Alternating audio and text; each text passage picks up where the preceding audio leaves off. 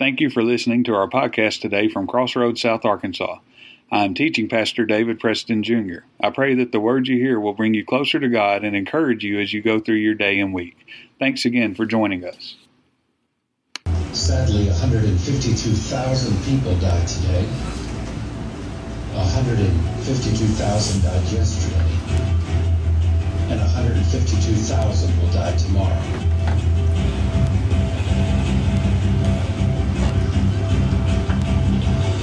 According to the CDC, 2.8 million people die annually in America alone. From America to Antarctica to Australia,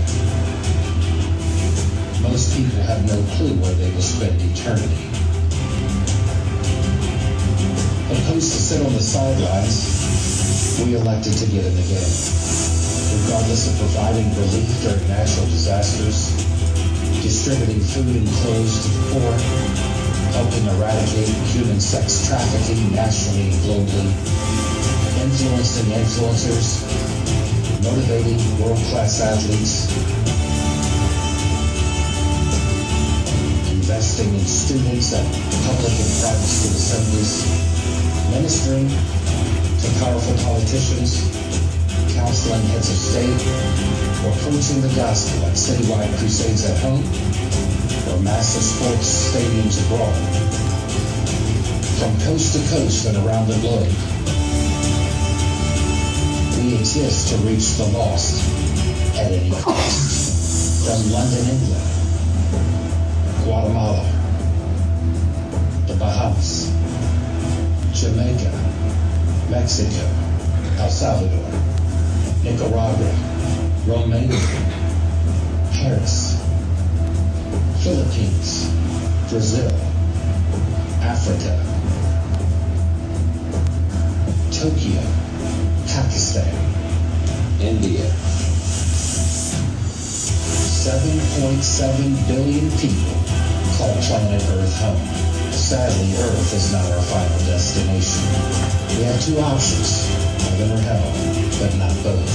And hell is too long to be wrong. We're reaching the world one soul at a time.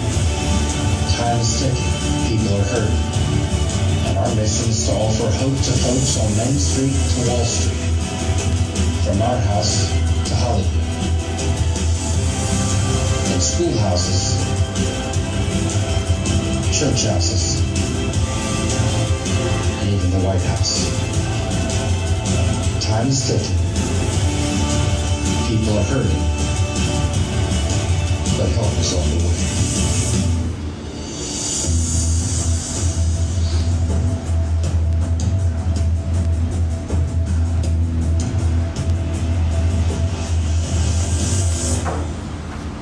Good morning. It's good to be here this morning. I wanted to show you that clip.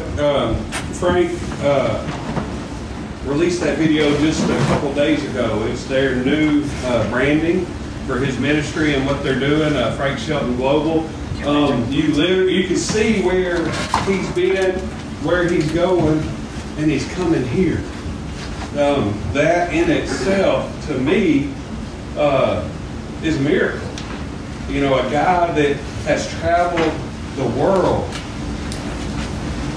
is coming to Crossroads to tell you about Jesus. And we're excited about Frank. I was talking to him yesterday. We got his flight all worked out, and when he's coming in and when he's heading back. And I can't tell you how excited he is to be coming and to be sharing with us. He loves this area of our state. This will be his third trip to South Arkansas. And some of you have seen him and heard him before, and some of you, this will be your first time. But I promise you, whether you've heard him before or this is your first time, it will change your life. He's so dynamic, and the thing I love about Brother Frank the most is, and I've said this to you before, is his humble spirit. That video that we just showed was probably one of the hardest things he's ever had to do, because he's going to feel like he's bragging on himself by putting that video out there, and that's just not him.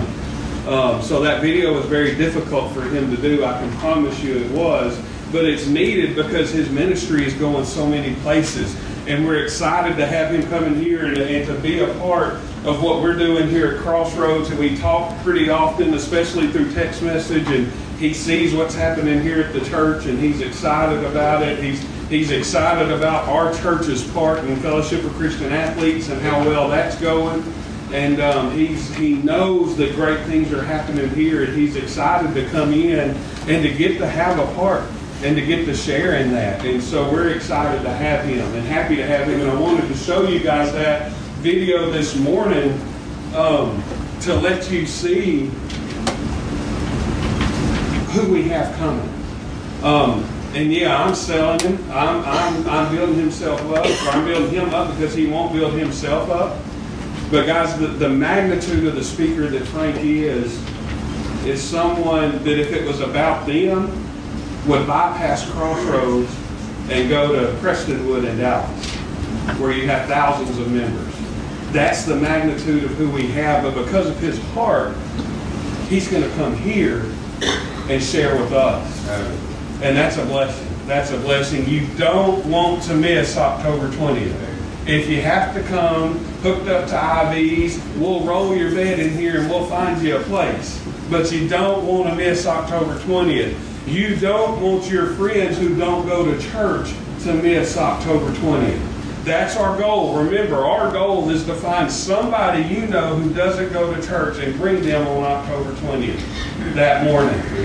You won't have to talk them back into coming that night. They will come back, I promise you. If you get them here that morning, they will come that night. We have so many people in our area that don't go to church, and that's what we're talking about tonight. And what we're going to, or this tonight, boy, I have a cold and the medicine's got me. I don't even know what time it is. We're just here. But we're going to talk about this morning is where we're going as a church. I told you a couple weeks ago that the theme for this thing on October 20th, our one-day revival, is going to be breaking new ground. And we're going to talk about that today and next Sunday, leading up to Brother Frank coming here for our Breaking New Ground revival. Breaking new ground in a church, when you talk about that, is when usually they're digging shovels into the ground to start a new building. And we're not at that point yet. We will be soon. There's no doubt in my mind.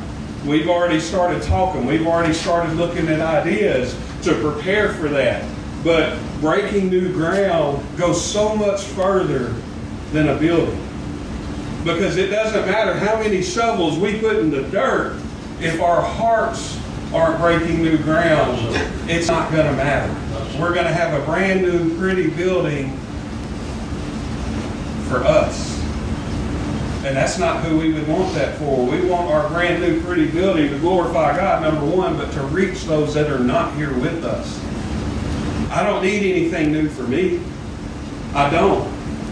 But we want something because we're growing to that point. So we have to break new ground on the inside. It doesn't matter if this is your first Sunday in church as a newly saved convert, or if you've been coming to church for 90 years, you always can break new ground in your spiritual life. You can always start a new beginning in your spiritual life. And we're going to talk about that today in Breaking New Ground. Our sermon title today is Game Changers.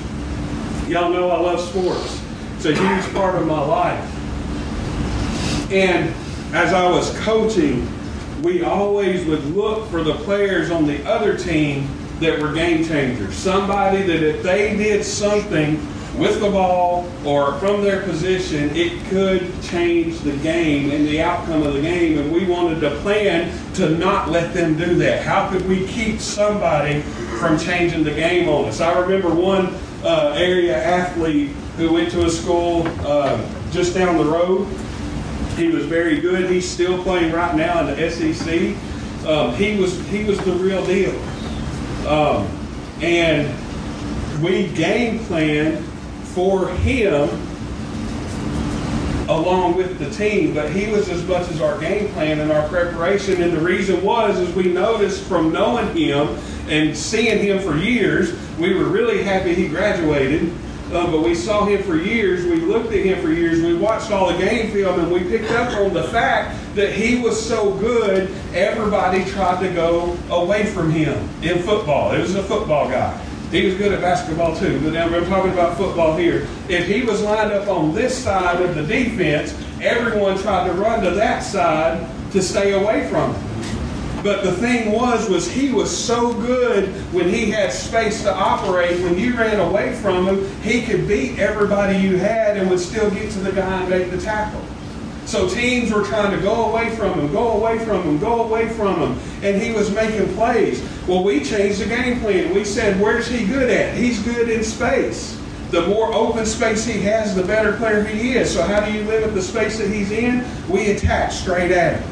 The best player on the field, the guy that's still playing SEC football today, we game plan to run right at him. Why? Because his space is limited. You get him in the open field, he can catch anybody. But when you're running right at him and he only has a foot either way to make a play, you've got more guys in his way to get around him. And we were effective. That night, he only had 4 or 5 tackles where he was averaging well over 10. Yeah, there's some plays he just beat us. That happens. But when we limited his space and limited his effectiveness, we won. Guys, it's the same thing in life. The devil is going to impact your life way more when you give him a lot of space to act in.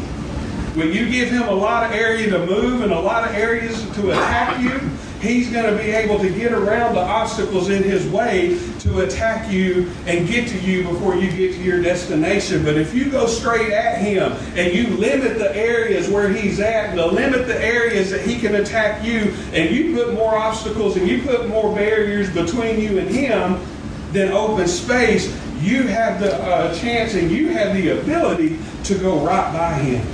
And that's what we want to do as a church. We want to take and become game changers. Rather than letting the other guy change the way the game's played, we want to change the game ourselves. Our vision of this church, when Cliff and Hutch and I started talking about planting the church, before Crossroads was even in the picture, we wanted to do something different.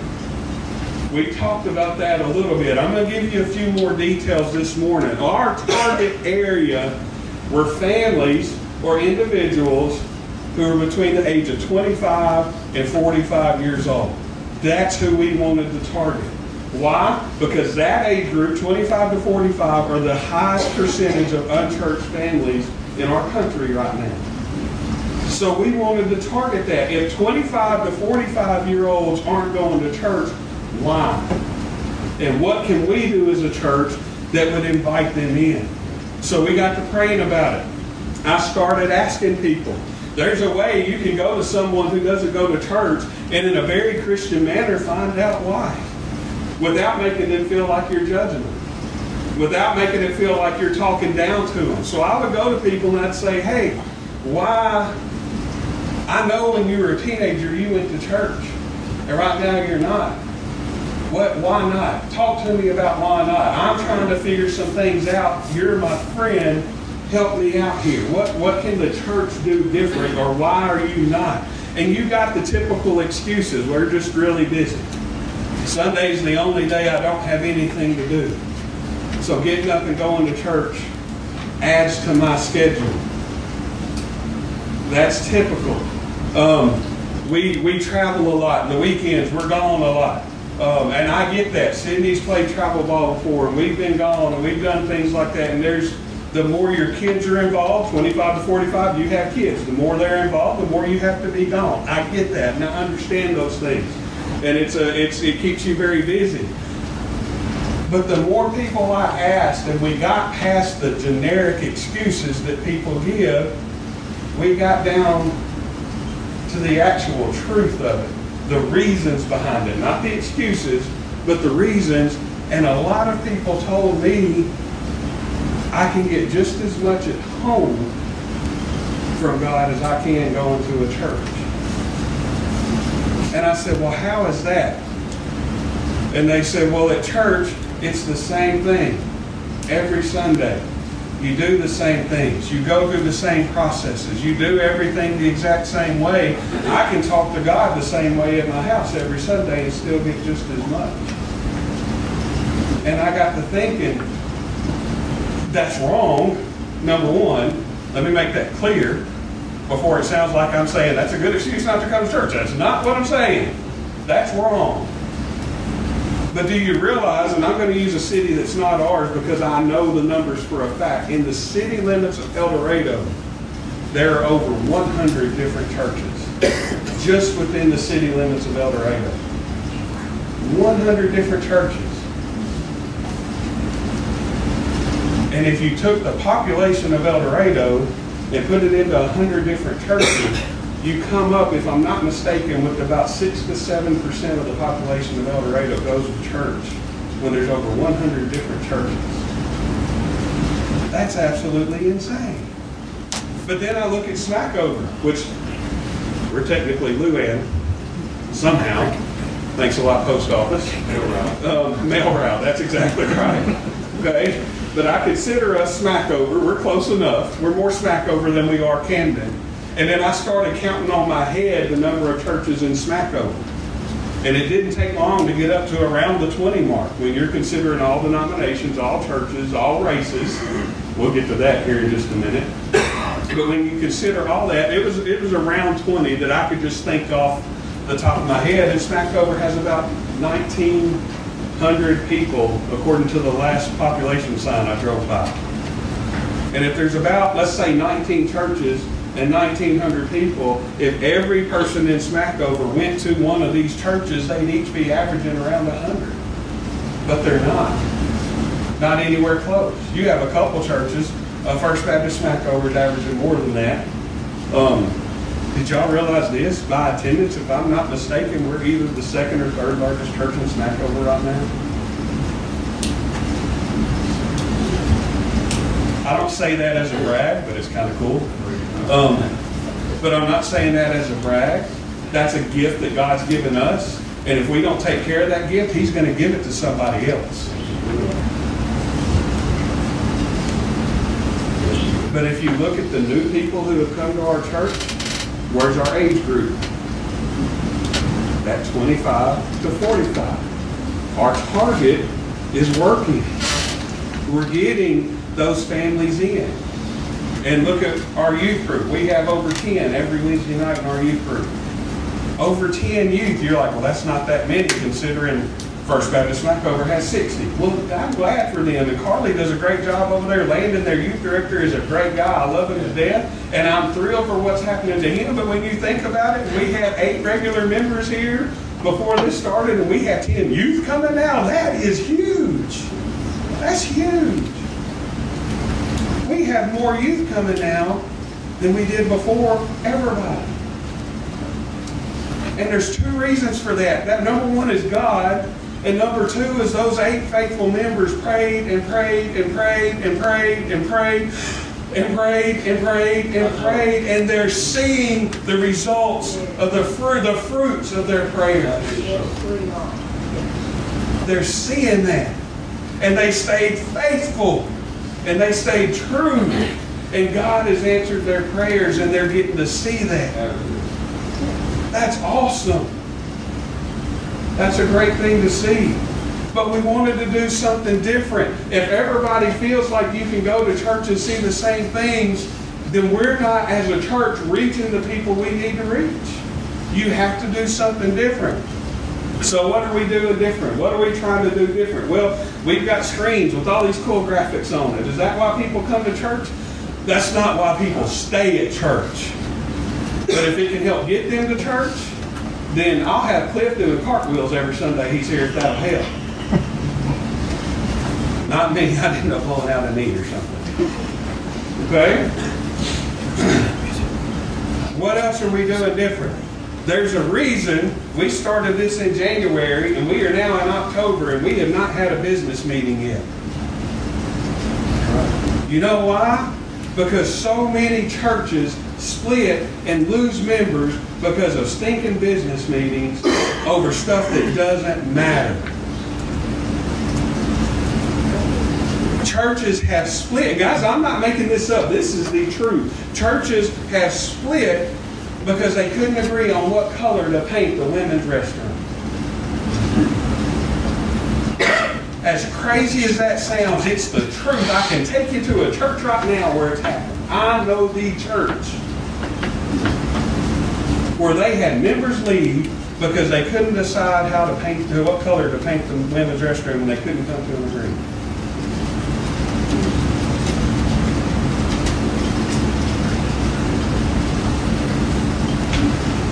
So why give the devil that opportunity to get into our place? We prayed hard when we started this, and we came up with a group of core elders that we felt like God laid on our hearts that said, these are the guys we want you to put in, God put in front of us, and we want to talk to you. And so we have a core group of elders. And if you're an elder, I do not want you to raise your hand. But the thing is, unless you're a family member of one of those people, you don't even know who they are. That was on purpose. Because you know why? Because I want you to feel as comfortable coming to me and asking about something, or I want you to feel as comfortable going to any member of this congregation to ask about something, and eventually it's going to find one of those elders, and they're going to come to me, or they're going to come to Hutch or Cliff or Papa, and they're going to say, hey, somebody mentioned this, let's talk about it, and we'll get together and talk about it. And we don't have to have a vote, we don't have to have a business meeting. I trust God to put these people in front of me, and if we can come to a decision, we'll come to a decision, and we'll do what we feel is best.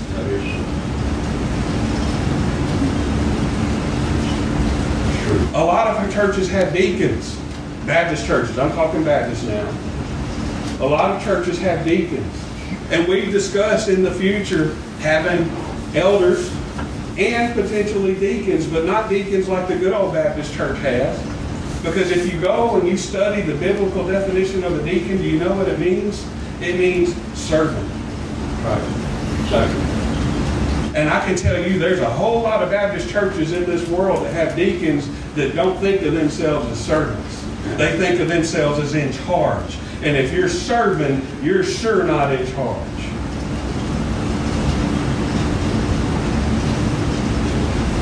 We wanted to do something different. As we grow, will our elders grow? Absolutely. And I told you, we've got a plan to even bring in possible deacons underneath the elders, but those deacons would be true servants. So what are we doing right now? We're praying for God to make it clear as we approach this next year if we need to add any elders. We're praying that if God wants us to start this deacon thing, to make it clear to us who these servants are, who truly serves the church, and who truly serves God's purpose.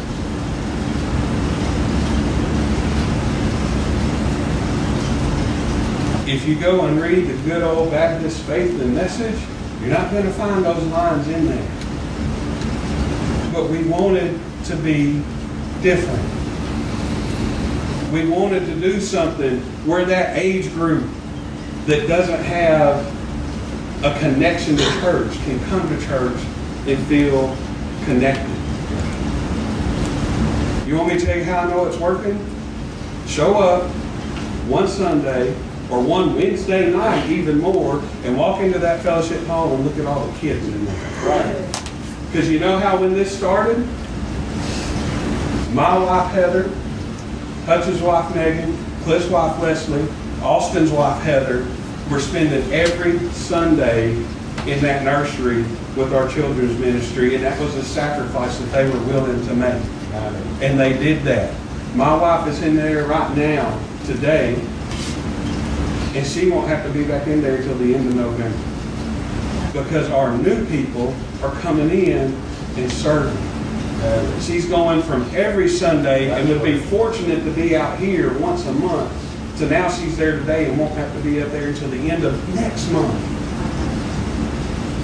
It's working. And we're growing. And people are seeing it and serving. The next thing that I want to mention is I have a vision for this church to be multicultural, multiracial. We are really white right now. Okay? And I don't... I like white people. I don't sound like I don't. But I love everybody. I love everyone. And it drives me up a wall when I hear somebody say, well, yeah, I go to the Black First Baptist Church. Why do we have a Black First Baptist Church? Because when we have a Black First Baptist Church, that means we have a White First Baptist Church. Why? Why? The last song we played before service started was a great gospel song, because apparently if you have a praise song in the Black church, it's got to be a gospel song. But if you're in the White church, it's a worship song.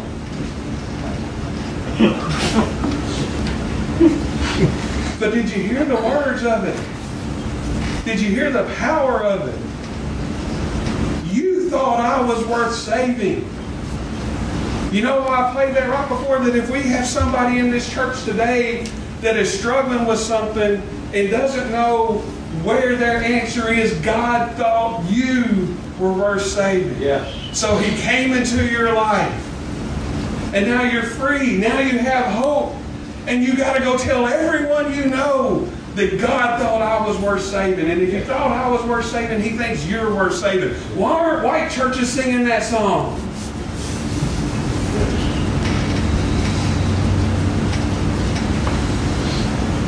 And if you have a problem with that, you're going to be real surprised when you get to your mansion on the corner of Hallelujah and Glory Boulevard and you see your neighbor when he walks into his mansion. Because I can just about guarantee out of all the people who are going to heaven, he ain't going to look like you. So if we're going to be together in heaven, why can't we be together here? So if your friend on October 20th that you know doesn't go to church is not white, you better ask them, or I'm going to be mad at you. You're going to have to pray for your pastor.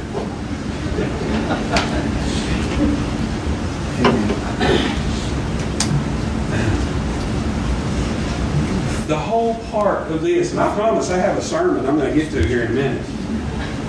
Y'all are like, he's not preaching yet? No. I promise I'm going to have a sermon here in a minute. But the whole point of this, and why we wanted to be different, is we knew, and we discussed this at length. Guys, I wish I could tell y'all how much conversation went into this, even before Crossroads was in the picture.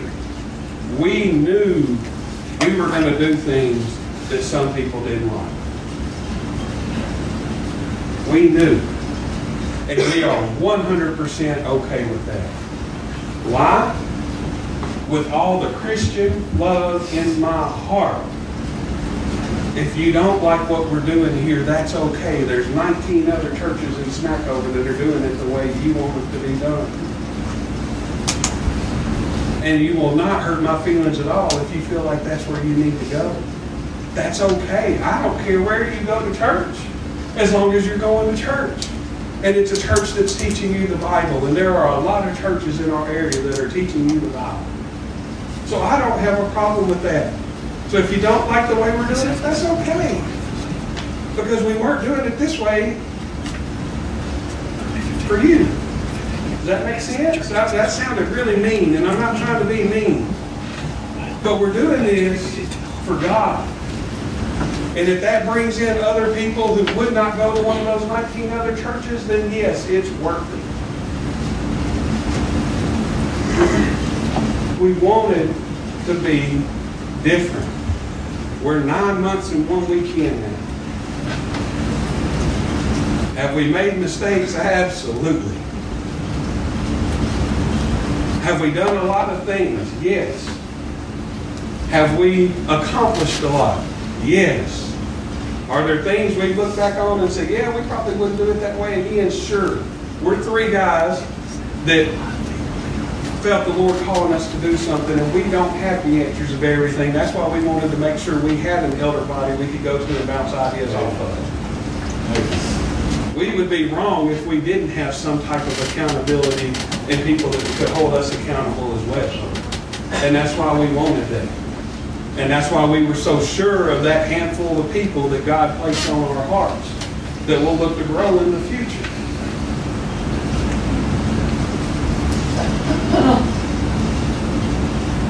But with the mistakes that we've made, I can promise you we've done a lot of things right too. And the evidence is sitting here today.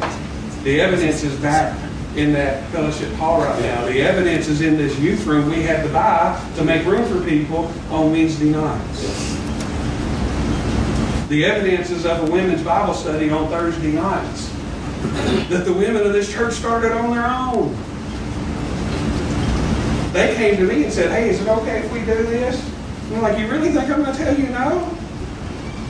Of course it's okay. We wanted and we are different.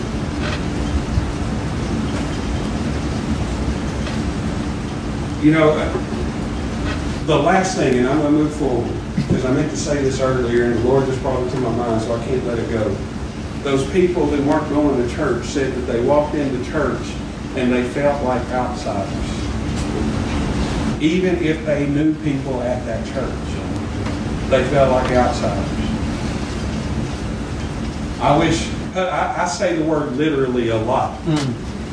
Hutch, you guys don't know this. Listen so intently to my sermon, he keeps a check mark list of how many times I say literally in a sermon. 37 for the month of September. Month of September is 37. That's pretty good, because there was one week I had, I think, 24 or 25 in one sermon. That's literally a lot.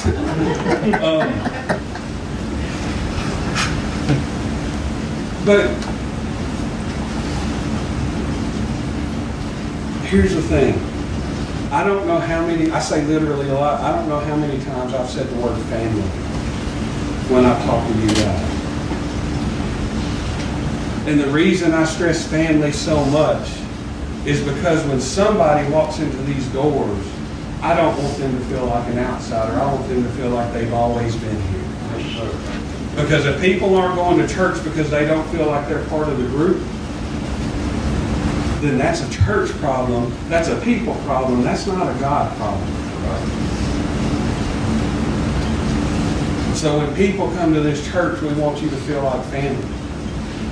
Now here's the catch. I'm one of those people, when I go to a new church, I'm perfectly fine sitting in the back, minding my business and getting in and getting out. Y'all notice we don't have one of those get up and shake a hand and greet everybody times. Some of y'all would love that. We don't do that because of me. I am the guy that said, no, we're not doing that. Because I'm the guy that when I go into church, that makes me feel uncomfortable. Thank you, Jerry.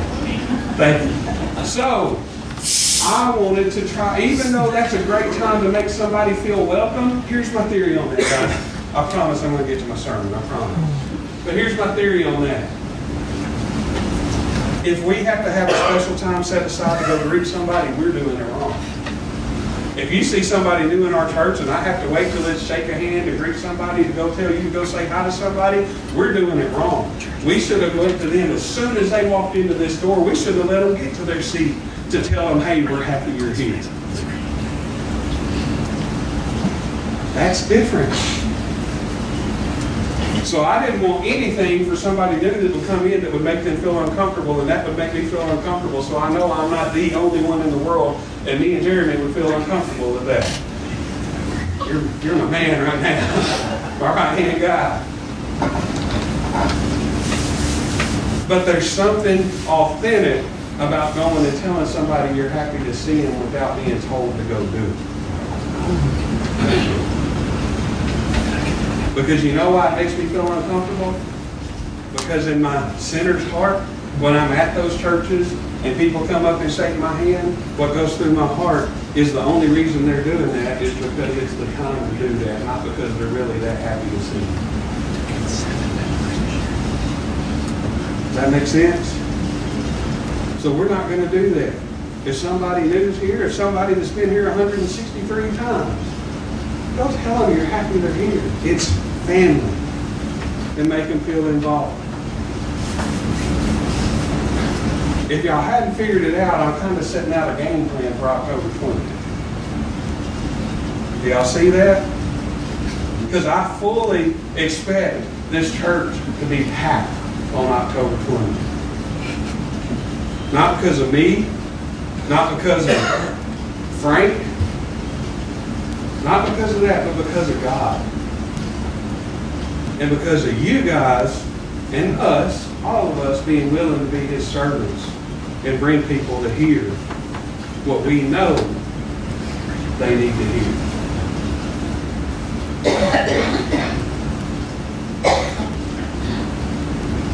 I have visions of that little foyer back there being so crowded we have to make a walkway just so people can get in, because everybody's back there telling everybody how happy we are to see you. How awesome would that be? How awesome, oh, this is going to get you good in your Baptist heart. How awesome would it be to have to start church 10 minutes late because we're telling everybody we're so happy to see them, we can't get everybody in the door.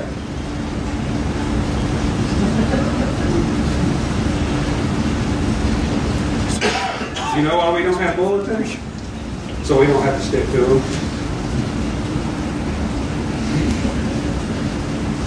Because if you have a bulletin and it says we're singing hymn number 371, and you get to hymn 371 and you don't sing hymn 371, guess what? There's going to be somebody in the church that's going to be mad. It's crazy, but it's true. So we don't have bulletins, so we don't have to stick to them. If I want to spend the first, I got 3 minutes to preach my sermon. Amen. Slide one. My cheat clock back there is not working.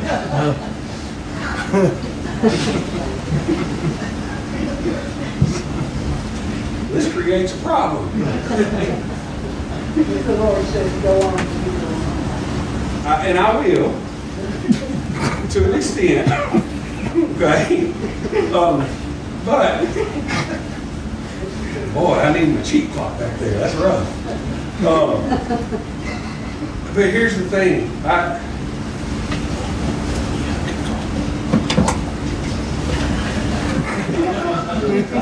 I just felt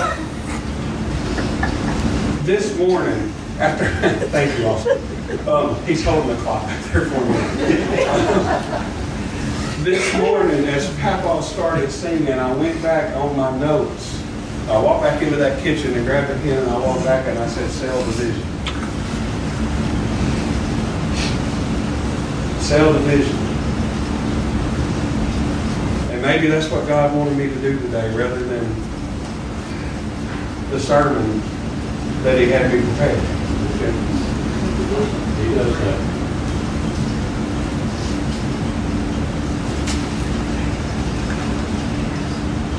I just want to be different. I want when people leave Crossroads to say that was different. Because if they say it, we've accomplished our mission. Whether they come back or not, they've experienced something that was different, and we gave them an option. Because now they can't say, well, I don't go to church because it's the same thing every week. Am I a great preacher? No. Let me answer that question for you. No. There's 3/4 of the time I get up here and feel like I don't have a clue what I'm doing. I'm prepared. I've prayed. But the Lord is working me into this role. So there's times where I feel like I'm a fish out of water. Then there's times like last Sunday where I felt like the sermon went really good. And I get home and my wife's like, no, that one was okay. I'm just joking, she doesn't say that. But there's times where, and then there was a couple Sundays ago, I sat in the back of the church after everybody left, and I felt like I'd been beaten with a bat. And I looked at my mom, and this one is true, and I said, that was horrible. That was awful.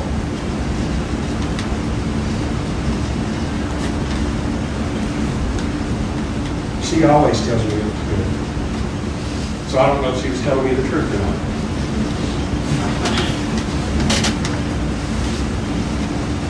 But I want, more than anything, what's best for this church. And I feel like I put more pressure on myself than anyone. I did when I was coaching. I do here. Because if I don't give it my best effort, I'm failing you. And I'm failing God. But the great thing is, and what I know, and how I keep myself remotely sane most of the time, is it doesn't matter what I try to say. I can say the word "the," and if God wants you to hear the word "and," that's what you're going to hear.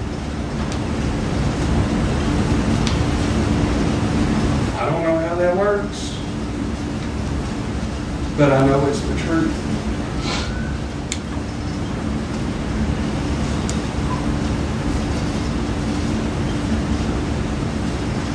I'm looking through here this morning, and everyone that I can see this morning, unless I'm just missing somebody, has been here before. A few times at least. Whether you've officially joined the church or not, I consider you family. Sure.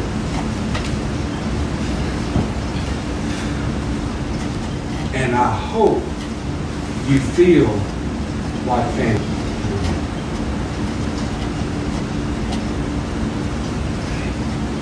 And I hope that you feel comfortable enough with us that you can come share with us if you have something that you'd like to know, a question that you can answer. I want you to be that comfortable.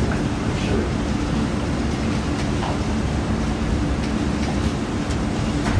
I went to a meeting a couple weeks ago, and during that meeting, it was stated, we're taking this path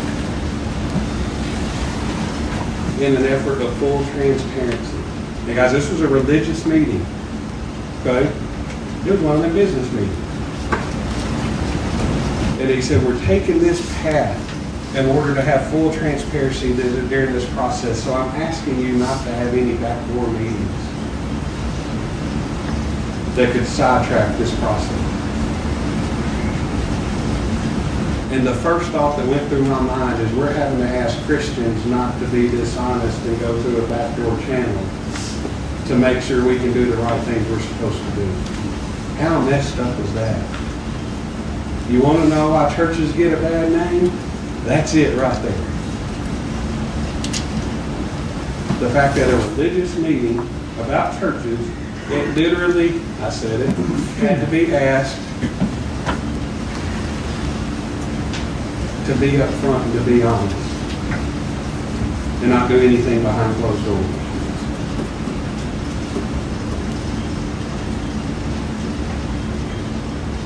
If we as a church have to do things behind closed doors, the only explanation for that is there's something shady going on.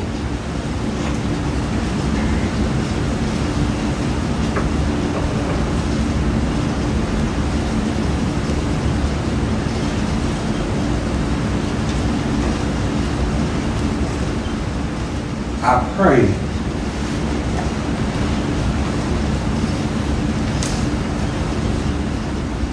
that you see my heart and why all three of us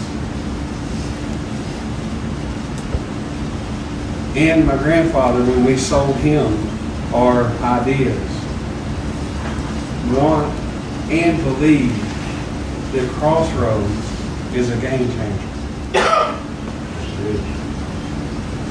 Our Facebook page is Crossroads South Arkansas. Why does it not say Crossroads Baptist Church? Because there's people that won't go to a Baptist church because of things that have happened in the past. Are we a Baptist church?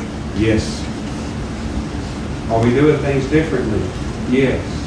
But I did not want that name to be a reason that somebody would automatically mark us off the list. Because we're different. We're different.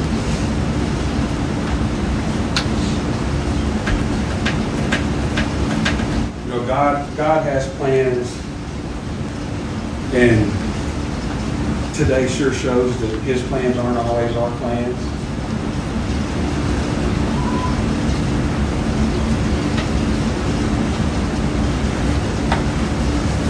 I got to show y'all this picture, and then I'm going to tell you a story and I'm going to quit. We're talking about game changers. I get this text this morning from Cliff. He changed the game. He sent that text to us this morning. And he does know I'm doing this, okay? I was at least nice enough to say, man, I got to use that picture.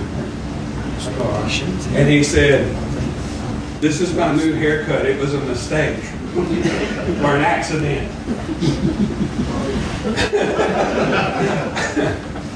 and I think it looks good. I take great joy in this because I have a new hairdo that I stole from Timmy. And they tell me, those of you that are my age will remember a Nickelodeon cartoon called Doug. And they say I look like Doug. It's not that funny, Sam. And I told him I looked like the bad kid on Doug, the little redheaded kid. That's who I look more like. Anthony's got to fall out of his seat. Because it's true. He watched Doug when he was growing up. It's true. Every one of y'all else that has a computer is going to go home and be Googling Doug the cartoon here in a little bit. And y'all are going to laugh just as hard as they are. But it's okay. I like it. And Cliff told me he went to Sports Cuts yesterday to get that haircut. And the lady didn't ask what she wanted. She just said, let's get a number 6 and see what happens. And he said, hair just went all over the place. And I said, I bet you had a panic attack. And I am dying laughing. And he sent me these text messages. And he was like, they turned me towards the TV. They didn't ask any questions. I couldn't see Leslie and the kids. And when I turned around, that's what it looked like. Now, for those of y'all listening on podcasts in Sheboygan, Wisconsin, you have to know Cliff. I've always wanted to say that. But Cliff had long hair. I used to joke with him that just because you're singing about Jesus don't mean you have to look like him. And then he shortened it up a little bit. And now he looks like a banker.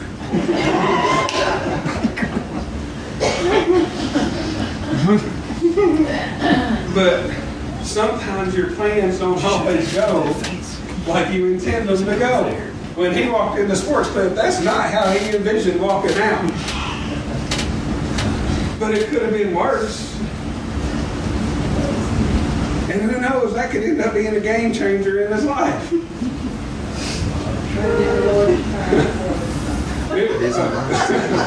I'm going to have you and Mr. Barry talk after services because clearly he doesn't like it and you do. So. But I understand. That means she doesn't like my hair either.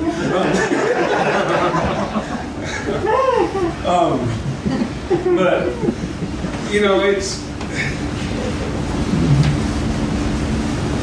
there's a plan that we have, and then there's God's plan.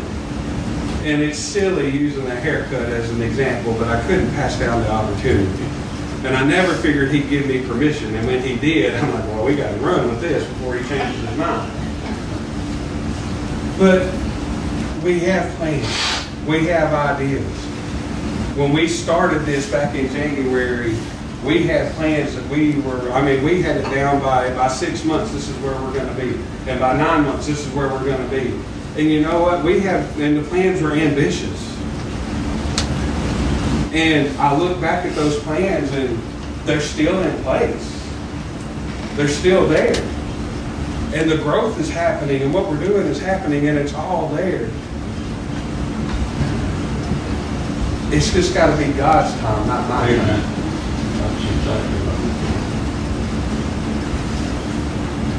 Nothing that we thought when we started has changed.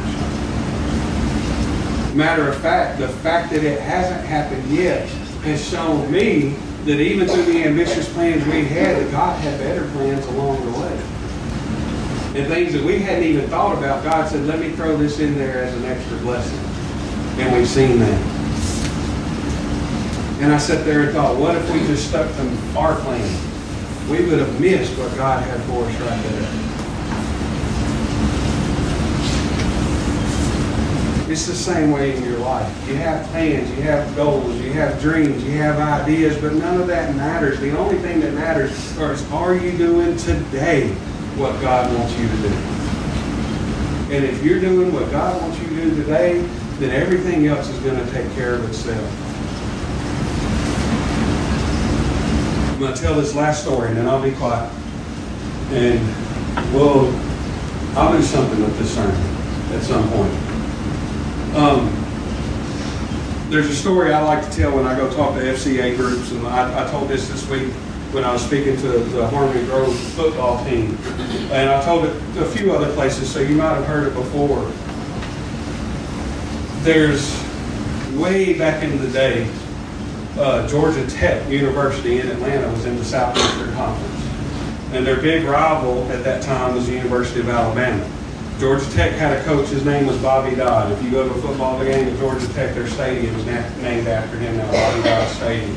And if I'm not mistaken, Bear Bryant was coaching Alabama at this time as well. So two legendary coaches were in this game. Huge rivals, close game, old school football, knocking each other out, low scoring. It got to the point where Georgia Tech had the ball. They needed a first down to secure the game. Alabama was out of timeouts. They run a play, they get a first down. There's 10 seconds left in the game, and they're up by 5 points.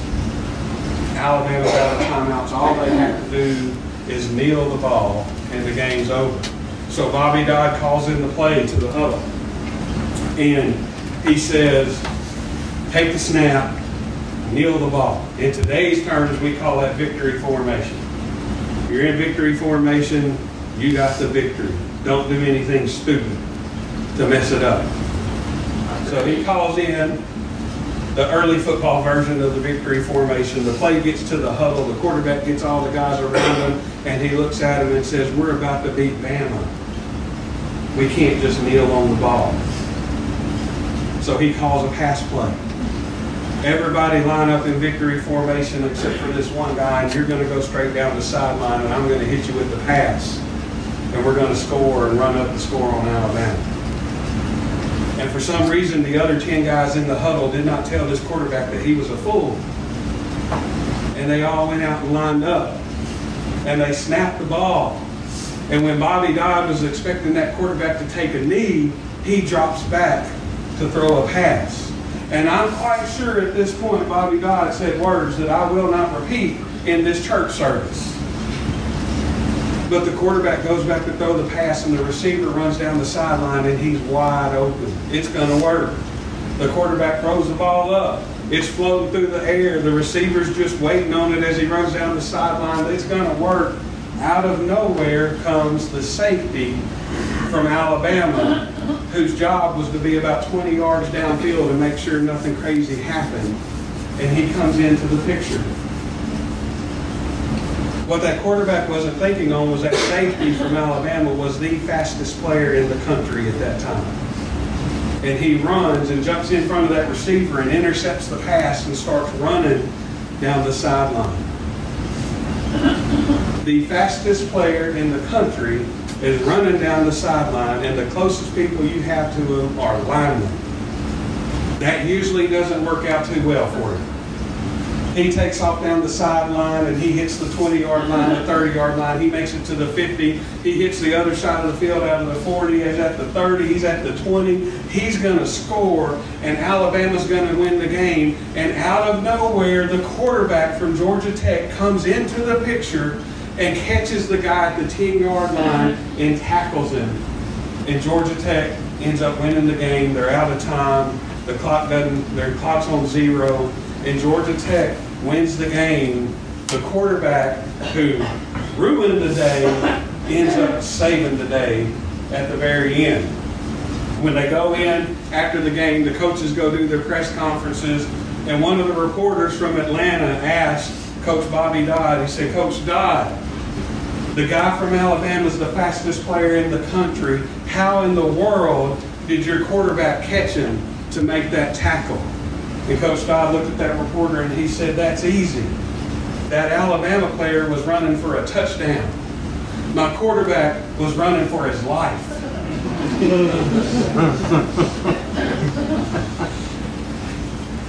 There's times in our lives where we make mistakes, or we have plans that if they work are going to be great. But when they don't, we have to run for our life to correct our mistakes. And sometimes we catch the guy before he scores a touchdown, and sometimes we're like that big D lineman from Auburn that tripped over the 35-yard line yesterday. If you didn't see that, it happened. He's running for a touchdown wide open, and the turf monster grabbed his cleats, and he goes down. Sometimes it works. Sometimes it doesn't. But here's the thing I want you to know, and this is why I wanted to tell the story today with my sermon, is this.